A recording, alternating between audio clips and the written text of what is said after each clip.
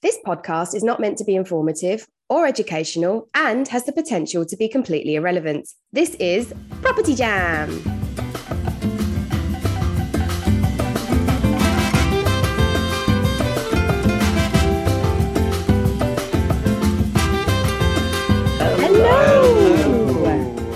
Welcome to this week's episode of Property Jam, where we talk about everything on the human side of property.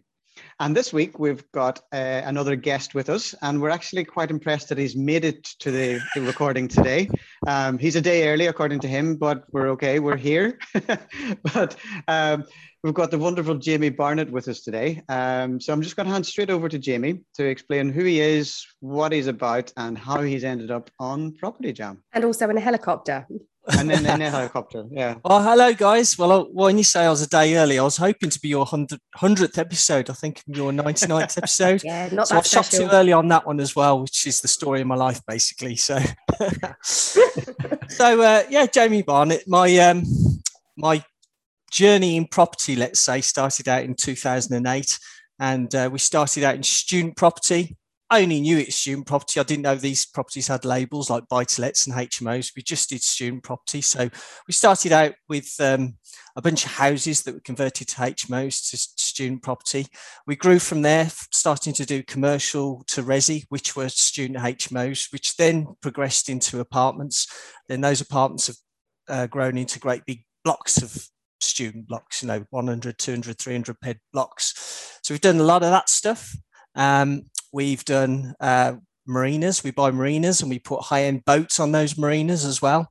I own an estate agents, which I started out in 2012. I think I joined the team. They had one branch at the time. They've got 8 branches. So I do all stuff property, lots and lots of different things. And I do some buy-to-lets as well in there as well. So, and flips, all sorts. Just a couple of bits. Just a couple of bits. Shops and offices, which just generally come along with the commercial to resi as well. So, yeah, we cover a whole remit of stuff. And then we've got a bunch of companies that sit within the group that manage those different parts of the business. So, very varied, very exciting. It's exciting. So you're not busy at all then? You've got very little to do. No. I guess as a student landlord, this must be your busiest time of year.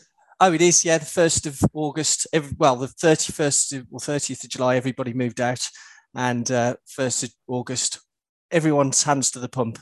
And it's quite tough because when you've got so many rooms, you can't carry a team of 20 people for the whole year. You've got to go and find all the waifs and strays that you can possible to come in, move rubbish, paint walls. And then at the end of the month, they disappear again. And the next year, you get a whole new bunch of people. So there's quite a challenging managing those people, because you need to get them to the standard of what you need it to be able to hand it over to the new students who are coming in the following year. Yeah. Can totally relate. I've literally been on the phone to my letting agent all afternoon, sort of having stupid discussions about lipstick stains on vanity units, stupid things like that. Yeah. And where does that come out of? The tenant's deposit, or is that wear and tear? Yeah, it's bizarre. And how many students drop irons on carpet? Thank you. How many?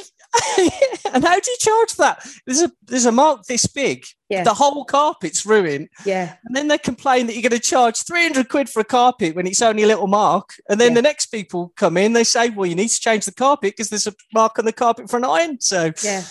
And they go, but I've done you a favour. They're like, I've done you a favour because I left you a couch. That's not done you a favour. It's shit. It is horrible. Yeah. Oh God. Yeah. No, I hear you. It's difficult, but it's a good market to be in, isn't it? I love the student market. It is. And there was I didn't know if you saw, there was something in the Times over the weekend, and they're predicting that the student market's going to be growing 40% over the next couple of years. 40%. I thought we'd reached our plateau and it'd be now going down, but they're talking about 40%. That was just the weekend. So hang on a minute. Why is that? I didn't get that far in the article.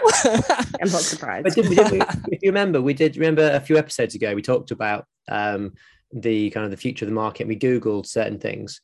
And one of the things we picked up was that a lot of major funds are going into the student market, and some of the big block guys are now actually getting into the small boutique HMOs as well. So they're actually buying up the housing stock. It's probably you, isn't it?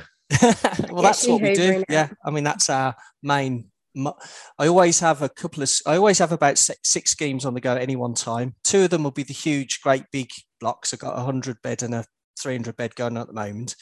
And then the rest of them will be, I call them mid-size, from 5 to 25 apartment type size, boutique apartment.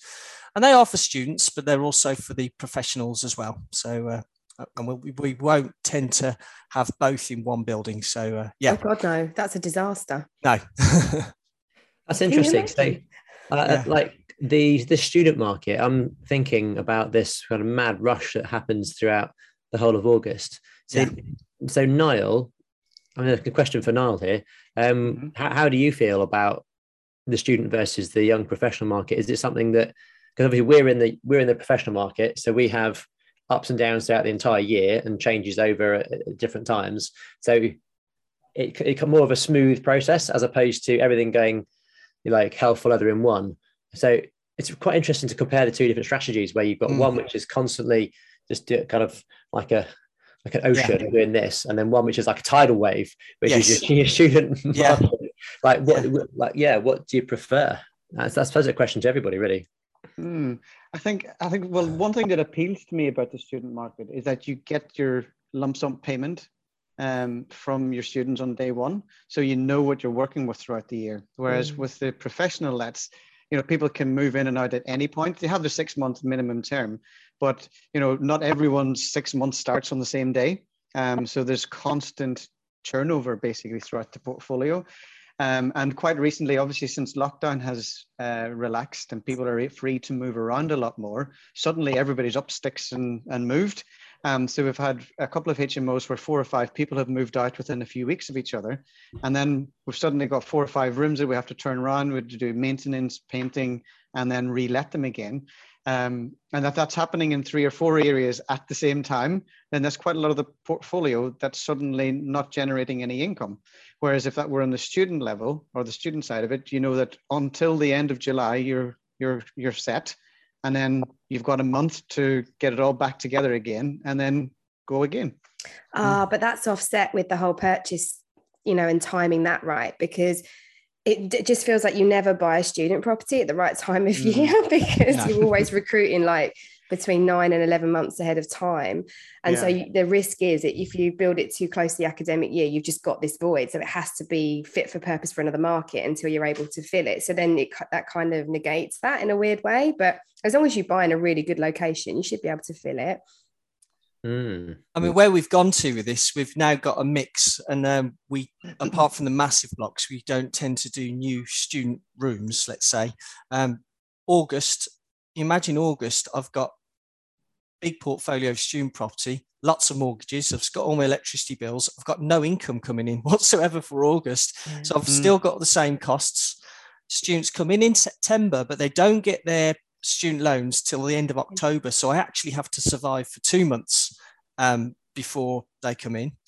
Then I get charged the fees, the letting agent fees, and it's about 300 or 400 quid per room. So if you've got 100 rooms and you extrapolate that out, there's a big fee for that as well that comes in September. And then you don't know what you're dealing with till you actually get in the rooms. But I might have 40 mattresses to go and replace and 30 beds and 10 carpets, and you've got to deal with that in 30 days. You've got to get all the mattresses and all the carpets and all the decorators and everything else. And so what we're trying to do is balance it out. So I've been selling a lot of my HMO houses, let's say, and then moving all those apartments, boutique apartments, as you would call it. I've been increasing those. So I've got much better balance and much better ability to manage my cash flow throughout the year. So that's where we are at the moment. Yeah, it's funny because obviously when you're on the outside looking in, you see a completely different view on it. Yeah. The grass is always greener. Grass is always greener. Yeah, that's it. Like we've got a young professional portfolio, therefore we want the student portfolio. Yeah. Exactly. Should we swap? In October, yes. Yeah. In October, yeah. We'll take it with the money. Yeah. No, I think there's something to be said of having a balance of the two. It's actually quite nice, isn't it? Yeah. You get different experience as well. But I mean, I must admit, I am biased towards the student market. I really, really love it. I love the certainty of it. I love the structure of it. Yeah. And the stories. I mean, like they don't get better than the student market. Because you're like, they did what? They're only learning. It's a school of life. Yeah, they're learning while scuffing up my walls and pasting pubes and shaving foam across my new paintwork. Yeah, thanks. So I suppose before we get into all of that, we should ask Jamie the question which we ask all of our guests when they come on Property Jam, which is what does the human side of property look like for Jamie Barnett? Do you know, I listen to these podcasts so often, and I always think to myself, if I was asked that question, how would I answer that? And I've got no idea. But I did give it some thought. And I'm going to go probably the other way that probably most people think. And there's a landlord, there's a developer, and what we do, we very much think in buy-to-lets and HMOs are yields and returns. And it's very, very cold. And we think about financial freedom, and we think about wealth and success. And it's very, very, it's all about ourselves, really, isn't it? That's why we're getting into it. Bluntly, I mean, there might be other people who say otherwise, but I think really it's about ourselves. But I think we forget that what property is, it's, when you're brought into the world as a baby, you come into your first house. And I've shown the house where I was first born and brought and where I bought my children when they were first born. And when you're a toddler, when you first learn to walk, when you go to school and that property you come back to, and you leave school, you go to university and you remember that flat or apartment. Then you remember your first property, the first time you fall in love, and you get your first property with your girlfriend or boyfriend. And what properties, it's part of people's lives, isn't it? It is bricks and mortar and return to us, but to them, or to everybody, it's memories, isn't it? It's forming our lives, isn't it? And that's what it means to be human, I guess, for property. That too easy to think about buy-to-lets and HMOs and returns, but really these are people's homes, and we're making lives for people and memories for people, and we should remember that at the end of the day. That's what I think, really. That's very profound. I wasn't ready for that coming from above it. I'm going to be honest. Well, it's so easy as a landlord, isn't it? You're thinking returns, aren't you? I'm thinking, well, I'm going to make $2,000 net out of this, and I'm going to put that into that, and you forget that these are real people, living in these properties. It's so true, actually. I love that. I just absolutely love that answer. I think it's so true, because my favorite thing is if you happen to be there when a tenant is moving in for the first time, like maybe they're just like doing the final clear out or something, and they're just doing a final viewing or something, and they walk in and they go, that is everything. Like that is absolutely everything. I love that feeling. I remember with one of my social housing tenants, I think I've told this story before on the podcast, I decorated it. I mean, it wasn't even fancy. It was just like, white and grey, like nothing spectacular, just a blank canvas. And she walked in and she was just like, oh my God, this is my forever home. Yeah. That's what she said. Yeah. But up to that point, you might be thinking spreadsheets and budgets and paint 100%. Colours and how am I going to get rid of the stain off that wall? Yeah. And you return, and how, that's what you're thinking. But actually, that's that person's forever home, and memories will be created there for the rest of their lives. Yeah, and I think we forget that. Yeah, you're totally right about the. They provide almost like signposts throughout your life. They kind of date stamp like certain bits, like milestones. Exactly. Yeah. So it's similar to having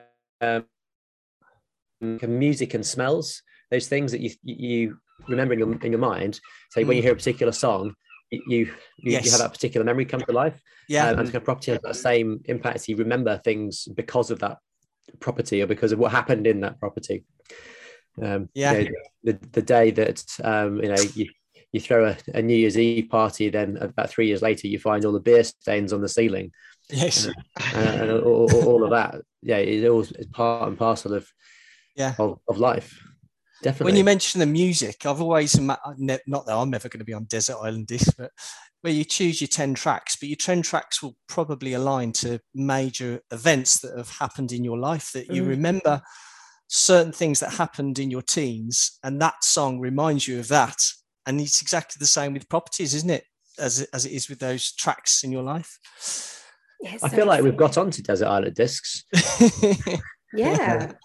And maybe we should do like a "This Is Your Life" of Jamie Barnett. Well, you did that not so long ago on Facebook. You had like, was that over lockdown? I swear you did something. I and did. You were doing different soundtracks to your life. It was cool. I think somebody posted up there your 10 top 10 albums of all time, and then and I did exactly that. I was thinking about the key times in my life, and how and what song or what album would have aligned to that particular event. It was good. And it's funny, isn't it, how you attach to spaces? Like I can remember right from like the first time I moved out of home, like even saying goodbye to my bedroom and then going to Spain and living in my room. That room became my world. And I don't know if you're like this, because I just, please tell me if I'm the only one that does this, but I'm not really fussed about bricks and mortar. I'm all about the home and the space that you create. So even if I'm checking into a hotel, that space becomes my home for the duration of that stay. So I get in and I set it up. And then every time I leave a space or a room or a flat or a house that I've lived in, I say goodbye to it when I leave. So if I walk out of a hotel room, I always say goodbye. Do you say goodbye? Oh my God. I haven't gone that far yet. I haven't gone that far. No, I have maybe once or twice as like a joke thing, but not like. Funny? You say goodbye. Do you hug the wall at the same time like this? No, that's crossing a line. You've got to respect wall boundaries. But no, I do. I sort of like thank the space. I sort of say, oh, thank you for being my home for, however long. I say bye house or bye room or bye. Okay. Do you say it out loud? Yes. Okay. Always. So I've just moved flat. I have. Mm-hmm. Now first-hand experience of what that shit show, and I said goodbye to the house and I went round. But what I did do, because I was selling my flat, I went round and I touched all the walls and I was like, bye house, bye house, bye house. It's just me then. I do. Yeah, I think were you going around and like recalling like your best bits? So I remember this wall because I remember this wall. No, what I was doing was like thanking the space for kind of keeping me safe and for the memories that I had there. I wasn't like, because actually living in your house was quite dangerous because things would fall through the ceiling. Right, I nearly died. So actually I was grateful that the walls and the ceiling had sort of held and didn't kill me. So I do. I have a lot of gratitude for space. So I wonder if our tenants, or clearly you guys don't do that, but like I'm sure there are other nut jobs out there who do what I do. So yeah, that's right. We create a home for a lot of people. Yeah. I don't know about you guys, but I mean, we're dealing in tens of millions of pounds now, and with that, we get problems that our problems are hundreds of thousands of pounds at a time. If we enter some kind of dispute, it can be really, really, really scary. But the one place I can go to is my mum's house. Yeah. And it doesn't matter what's going on in the world. It's like this safe cocoon. And that's my mum's house. I can sit in that sofa, drink my tea, have my digestive biscuit. And it doesn't matter what's going on in the world. I'm invincible in that house because it's just a safe place. And it's just bricks and mortar. As we said, it's a place there.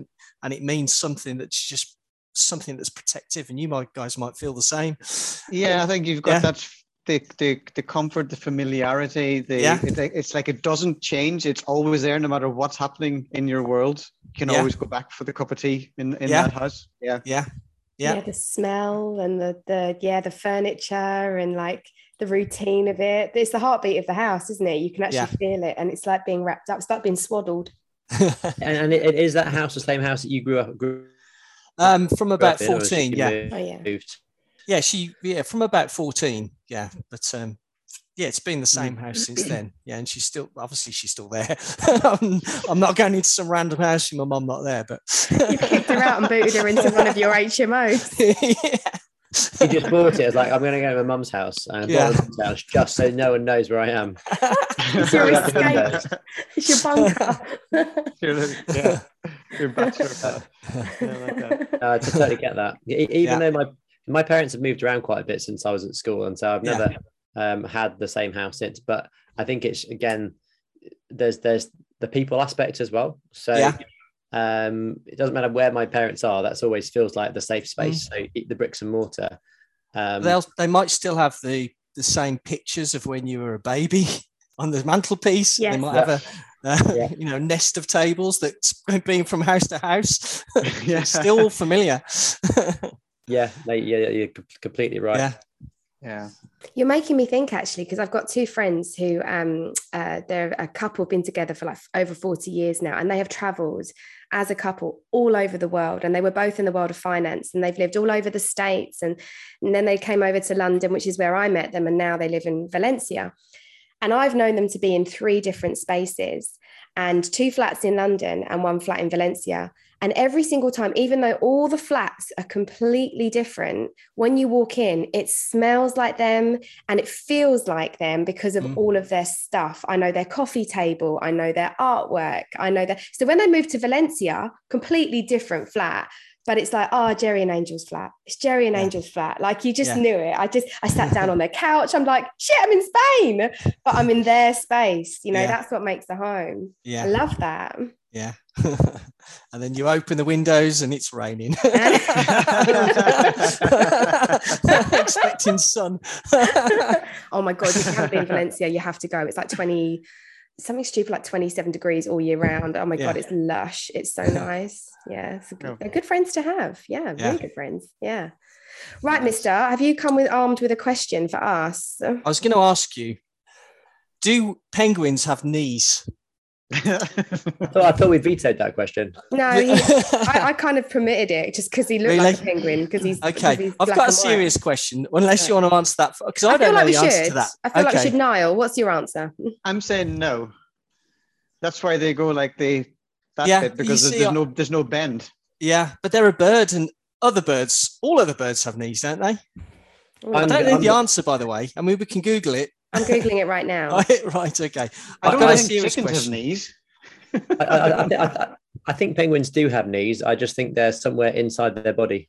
Right. Yes, penguins do have knees. A penguin's leg is composed of a short femur, knee, tibia, and fibula, just like any other bird. And you're obviously not the first person to ask this question, because as soon as I had do penguins, the first thing that came up was have knees. Also, penguins came up on the podcast recently with the Stuart Clinton boys. What was it? One of them wanted to adopt a penguin, but then they were like, no, because they smell really bad. See, that would be cool. I think Max wanted a pet penguin. Max, or was it Alec? One of them wanted a penguin. Yeah. But then they were like, no, because the penguin bit of a zoo stinks to high heaven, and you'd have that on your doorstep. So that wouldn't be random that penguins are coming up a lot. However, people live on farms and they've got pigs in shit. And it's just a different smell. It's just a bit fishier. Okay, a serious question for you. Okay. So if you were to offer advice to your 21-year-old self, what would it be? God. Oh my God. Oh. Don't do Property Jam. It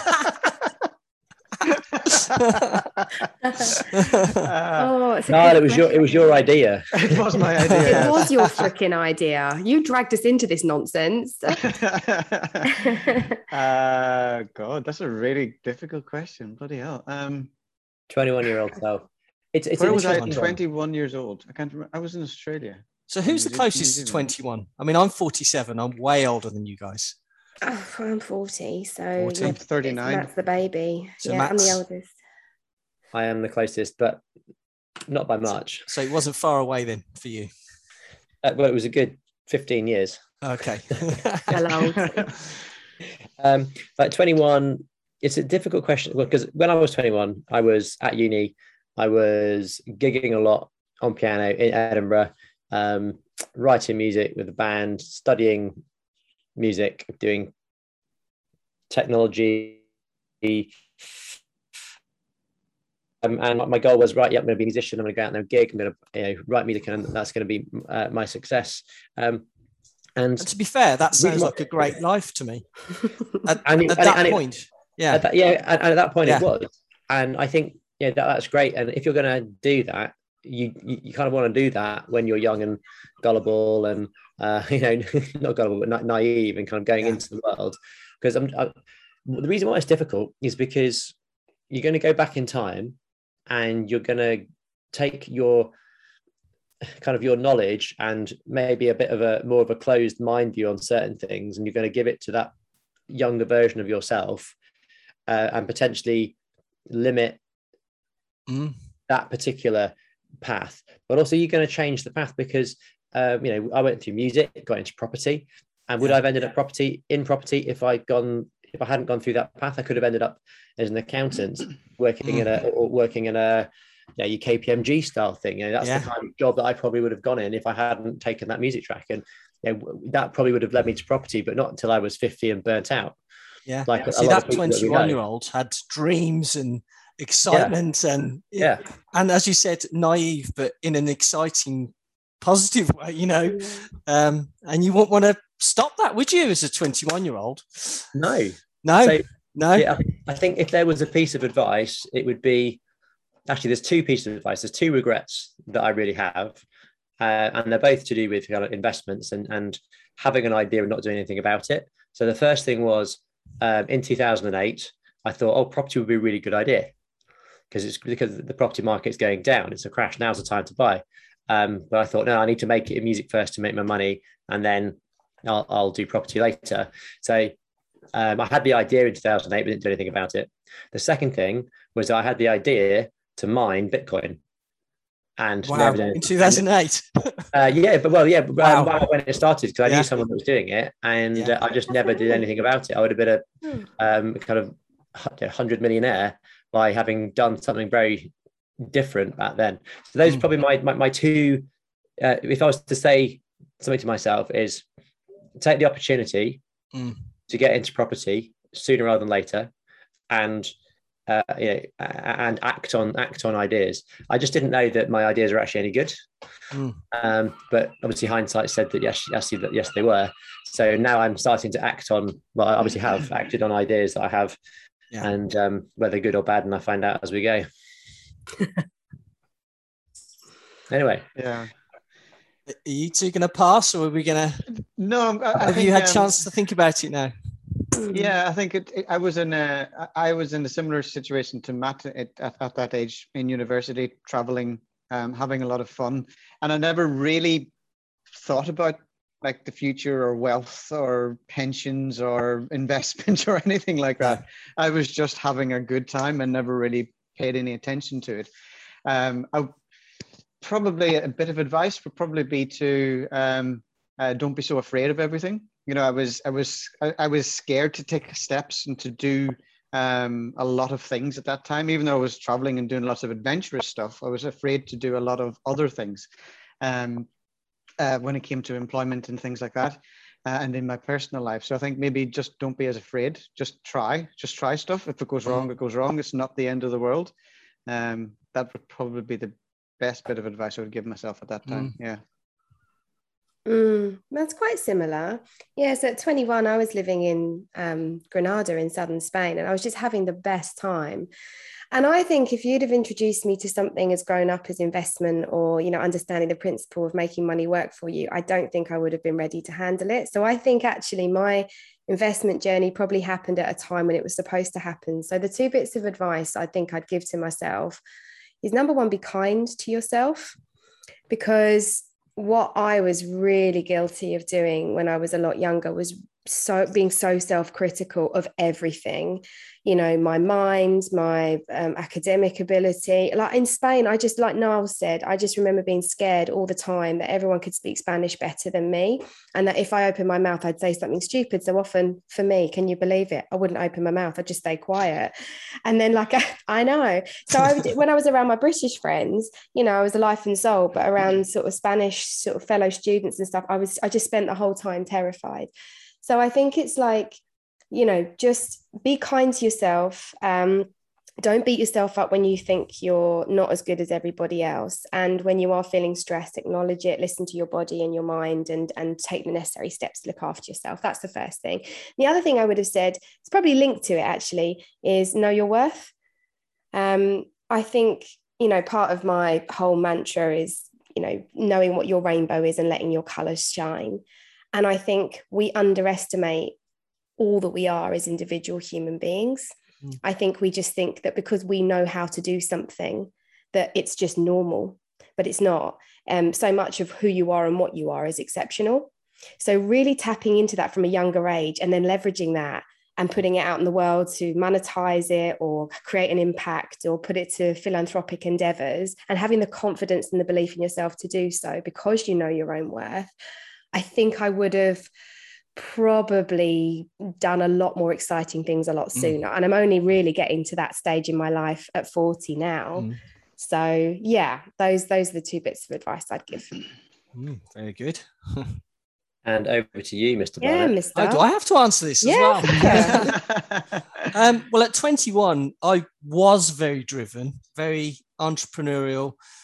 I got big ideas and big career ambitions. So I was like that from even whilst I was at uni. I was just desperate to do it. And I thought in my head the best way to get on was to go and get a corporate job. So I went and joined BT, and I was in BT for quite over 10 years. I had a couple of other jobs afterwards, but I was in BT for a long time. And for someone who's young and is creative and driven and hungry, those kind of companies are the worst place to be. They're absolutely the worst place because they just sap every ounce of energy and creativity because, it's just the way it is. I just wanted to get up and move up the ladder, but there's this big tier of middle management blokes 40 50 years old that you just can't get past, and I just wish I'd just said to my 20-year-old yourself, get out of the corporate rat race, go and get property educated and get started now. And I wished I just got started at 21, and I'd have also rooted out Nikki and find out where she was as well, and got together with her at the age of 21. I didn't even know, it was like 20 years before I even met her, but I'd have found her and got started much quicker.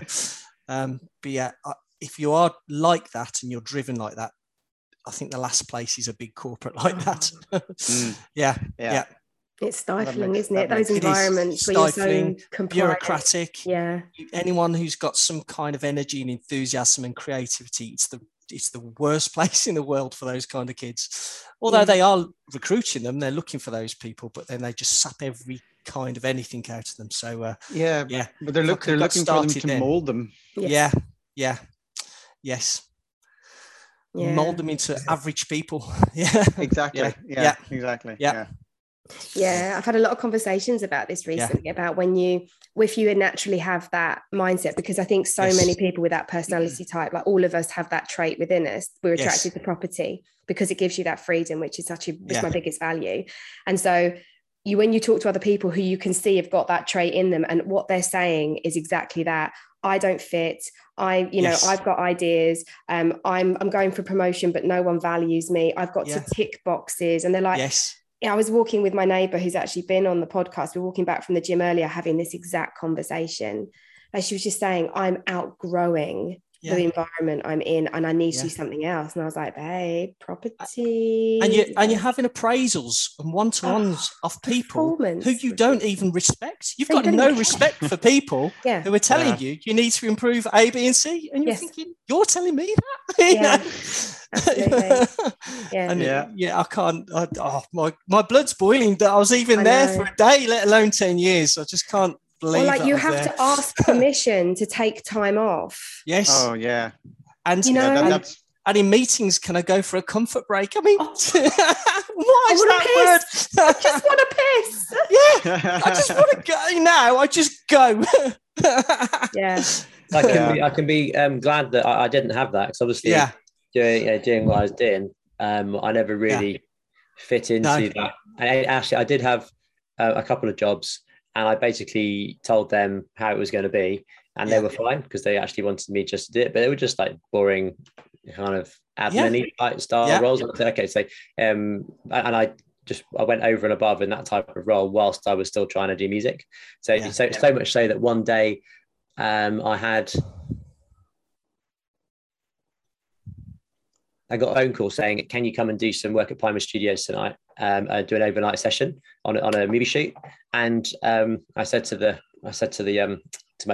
accounts manager, "It's like, can I leave 3 hours early to go and do this and make up some of the time?" She's like, "Yeah, just go." So I think it is, but that was a smaller business. It wasn't a large corporate. But it was still a good kind of 50, 60 people. And that you sometimes pretty amazing opportunity what you were going to do as well. So any decent company should let you. Yeah, I was gonna say, she knows I'm not going to be there forever. Yeah. So if she lets me do that, I'll probably stay longer and help them out longer, because they kind of wanted me. Because interesting enough, I was really organised and kept them organised. Yeah. Who? No, I was nodding. As in, what? What are you nodding? You work with the man. What did? No, he's told me, because he's told me this story before. That's why I'm nodding. I remember the story. You weren't agreeing with the actual principle. You were just acknowledging. I don't recognize the person in the story, but I remember the story. But it's all right doing it for, it's kind of like, do what I say, not what I do. And no, that's the wrong one. It's like going to a hotel, and I keep a hotel room really tidy, but at home it's a complete shit show. Oh, really? So my own business, I find it hard to keep myself organised in my own business. But when I was working for someone else's business, I was hardly organised in that one. It's really weird. So I need someone else in my business to, well, as we do, we have other people to help us organise our business, so that we don't just leave our socks lying on the floor everywhere. You're making me think, actually. Metaphorical socks. Yeah, but I guess if you only had one thing to focus on in your own business, then that would be as tidy and as organized as anything. In your own business, you've got 10 different hats on all day, every day, and you're being pulled in all directions. So it's impossible. Well, not impossible, but it's very difficult to... Oh, for God's sake. So I've got one hat on today. Should I put my pizza back on? Yeah. Yeah, it's fascinating, isn't it? But yeah, I think the whole point is that freedom. It actually looks good. It does actually. Joe, we're matching. Oh yeah. What is that? An egg? Oh, it's a little baby toy. Yeah. Oh, no, it's not actually. That's a professional musical instrument. As what's called known in the industry as an egg shaker. My apologies, Matthew. I didn't realise how legitimate that instrument was. I've no idea why it's up on my desk, but a child probably brought it here. Yes. Right, should we do a bit of episode roulette? What do you reckon? Oh yes, definitely. Don't ask me about licensing. Please don't ask me about licensing. Episode 11. Well, everyone cross their fingers and pray for it. We can see what happens. What am I looking for? Licensing. No. It's for Spotify. That's what I'm looking for. Oh, he's not even logged in, the fool. Oh my God. There you go. This is the professionalism we put up with. Yeah, exactly. Don't ask me where China is, because I'll tell you it's in Croydon. Oh my God, how brilliant was that episode? Oh, it's my favourite. Oh my God. Very good. Very good. Shout out to Juan. So for our listeners who are tuning in for the first time in episode 99, we're about to play a game of episode roulette, where I'm going to scroll through our previous episodes of Property Jam on my now open Spotify app. And I'm going to ask Jamie to say stop whenever he is ready. And then I'm going to ask him his opinion on that particular title. So I am scrolling. Tell me when you're ready. Stop. Episode 11. No, it's not. It's actually episode 10. Oh, that was my favourite episode. I'd have lied and just said it was 11. Okay, so what is episode 10, Jamie Barnett? It's this question number one. I'm going to say, I don't know. Tell me. It's kind of money. Super fan of you. It's money, and actually, this is probably a really good topic for you. Okay. Yeah, so what is your view on money? On money? What's your human view? Wow, that's a massive question, isn't it? I suppose. What is my view on money? What's the first thing that pops into your head? My dad used to say to me, "You can't do anything without money," and I just remember that from a very, very early age. And I think that's the thing that's probably driven me to where I've got to today. Right, and I remember that from 5 years old. And he used to drum it into my brother, and he used to drum it into me. And he just says, "You can't." He just used to say, "You can't do anything without money," and then that's driven everything that's gone on from then on forth, I guess. There's more to it than that. I mean, he used to have a lot of books like Dale Carnegie, which was the How to Win Friends and Influence People, and he used to have the other books. And from a very early age, maybe 5 to 10 years old, we only had 3 channels on the TV at that time. So, I remember reading those books that he had, between the age of 5 and 10, and obviously didn't mean a lot to me. But all the success and the wealth and everything else, became ingrained to me from a very early stage, geared around making money in the future. Does that answer the question? Yeah, I think so. Yeah, that's what I think about money. And today I can tell you now, you literally, if you want to do something, if you want lifestyle and choice, and my kids go to private school and they've got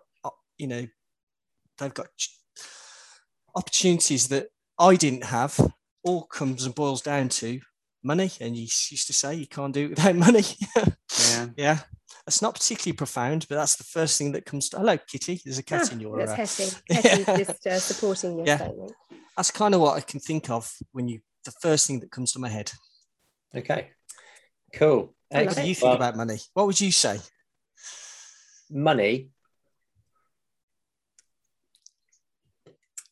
So for me, money is something which has never been a problem growing up, but there was never much kind of it. So like savings and investments was never really a thing growing up. So, but debt kind of was. So it's kind of understanding the mindset shift from actually having money. I think it's kind of aligned with your value of yourself. So self-worth versus physical worth. So having like £10,000 spare in the bank account actually still freaks me out. So I'm like, right, I need to get rid of that. Where's it going to go? Yeah. So, but now, really? I'll have it. But this is the difference. Instead of spending it, now it would be like, right, okay, where can I invest that money? But it can't stay in my bank account. Because I think it's always going to be something like, I don't necessarily want to have a massive bank balance, because I just see that as. So I'm always kind of trying to whittle it back down to zero, but making sure it's going out. Because having money in your bank account or cash means you're losing money because of inflation. If money in your bank account is less than inflation, then it's effectively losing money. So you want to get the money into something that's creating more money. There's something you mentioned actually about money wasn't a problem when you were younger. When my parents divorced, I was at a point where we had zero, we had nothing. And I remember Christmas coming, and I don't know if you might be too young to remember Littlewood's catalogues. And my mum sat me down with Littlewood and Argos. Yeah, and she sat me down for my Christmas present. I had to choose a coat that she could pay 50p per week over the next 2 years for my Christmas present. And we literally had nothing. And we had this battered old Triumph Dolomite. It was bright orange and rusty, and I made them park up 2 streets away from the school because I was embarrassed. I didn't want people to think less of me because I didn't have money. So I think from that experience now that because my parents divorced me, so I was reading my books at my dad's, and then I was living with my mum. I think that experience, I don't ever want to be in that position before. So I'm just literally quite scared of ever having to go back to that. And also for my kids, I want to be able to give them the opportunities and choices that I didn't have because of that. So it comes down to money, doesn't it? Yes. Yeah. It does. In the same vein, though, I have never really experienced that. No. So about not having money. So I don't. So that has never been a driver. Yeah. So money has never been a driver in that way. No. So it's quite interesting because I think they say you kind of. But yeah, when you come from nothing, it's easier to say, well, I never want to go back there. So you're driven from it. Yeah. Whereas if you've never had that kind of low point, you kind of, like people who are really successful quite often have kind of gone bankrupt once. So they know what it's like. And they're like, actually, no, you drive away from that. And then they're hugely successful. For someone to come at making wealth from having stuff, the motivation is then very difficult because you're moving towards things, and moving towards things is not as strong a drive as moving away from things. And then equal to my experience when I was with my mum, you guys know me long enough that I started out in property with £35,000 in debt. That was my starting point from gambling, and that was a horrible, horrible place to be when you've got 8 different credit cards and you're just paying the minimum amount on one credit card, and then you're withdrawing it to pay the next one, and then withdrawing it to pay the next one, and you get to the end of the run, and then you're paying the loan that you owe, and literally couldn't afford petrol to get anywhere. And and I'm literally scared to death of ever being in that position again. And that's something that really drives me very strongly to go and make more, so I don't ever get in that position ever again. I mean, it's unlikely now, hopefully. But that does worry me all the time. Yeah. Cool. Good little discussion there. I love that. Yeah. In fact, oh God, you talk about money till the cows come home, couldn't you? Really, such a big topic. Yeah. But unfortunately, we need to start wrapping up. So we're going to do one power round. Ooh. So I'm now scrolling. And what's a power round? How does that differ to the last round? Quicker. Quick fire. I call it. That's the first time I've ever called it a power round. I know. I wasn't. Right. I didn't know what that meant either. I was like, You need to jingle. Power round. Yeah, we've just got it. Thank you. You heard it here first. Do it again. Power round. Even better the second time. Okay. We're ready. You're just scrolling again and again, so I have to do that again. He's hovering over episode 11. That's what he's doing. Yeah. Say stop whenever you want. Oh, you won't for me to say okay. Yeah. Stop. Episode 5. What not to wear? Oh my God, this is such a funny question for you, given the absolute state of your footwear on a regular basis that I pull you up about. Mine? Yes, yours. Really? Yeah. What not to wear? Yeah. So like on viewings or like, actually, you're probably the worst person to ask this because you turn up looking like a tradie. I literally do wear tradesman's clothes everywhere. Yeah, everywhere for every reason. When I see my tenants, I don't want tenants to think that I'm absolutely loaded. So I wear my tradesman clothes. I like to be on site dressed as a tradesman because I don't want anybody who's not part of the team. I don't want them to know that I'm the boss because I want to pull up the people who aren't, working hard. So sometimes I often get tradesmen who are on there working and they think the boss isn't around because they think somebody else is the boss. And so I like it for that reason. The only time I don't like to wear tradesman's clothes is when I'm picking up the kids because they get embarrassed because they go to posh school and there's all these posh cars and I turn up in my van rather than the Range Rover in my tradesman clothes. And for the very reason I used to go 2 streets up the road in my Triumph Dolomite, they asked me to park up the road in my van in my tradesman clothes. But I always wear tradesman clothes, always. Yeah, you do. And to be fair, I let you off with that one. It's only if we're at like a conference or something. I look down and I just look at your footwear and I'm normally like, oh God, what's he doing? Yeah. That's them brown loafers. I'm not embarrassed about it at all. I'm quite comfortable in tradesman's clothes. I'm comfortable bantering with my tradesmen and working with tradesmen. That's me. Love it. But I am envious when I see a guy in a smart suit who's also property development. I think, I really need to look like those guys, but I never get there. Yeah, I do. I can't imagine you aspiring to that. Do you not just think wanker? I always think wanker. No, I think somebody with the size of portfolio that I've got and doing the deals that I'm doing, I should be dressed like that. But I'd still walk around in my tradesman clothes. I've never seen Richard Branson in a suit yet. No, true. Just do you, babe. Just do you. And on that great note, it's time to wrap us up. So just want to say thank you so much for being with us today, Jamie, and for sharing those nuggets of golden truth. So it's a goodbye from me. It's a goodbye from me. It's a goodbye from me. It's a goodbye from me.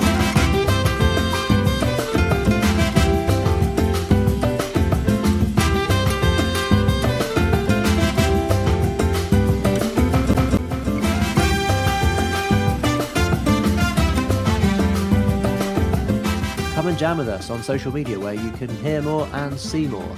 On Facebook, search Property Jam Podcast. Or you can follow us on Instagram at Property Jam Podcast. Or you can email us at propertyjampodcast@outlook.com. See you on the next episode.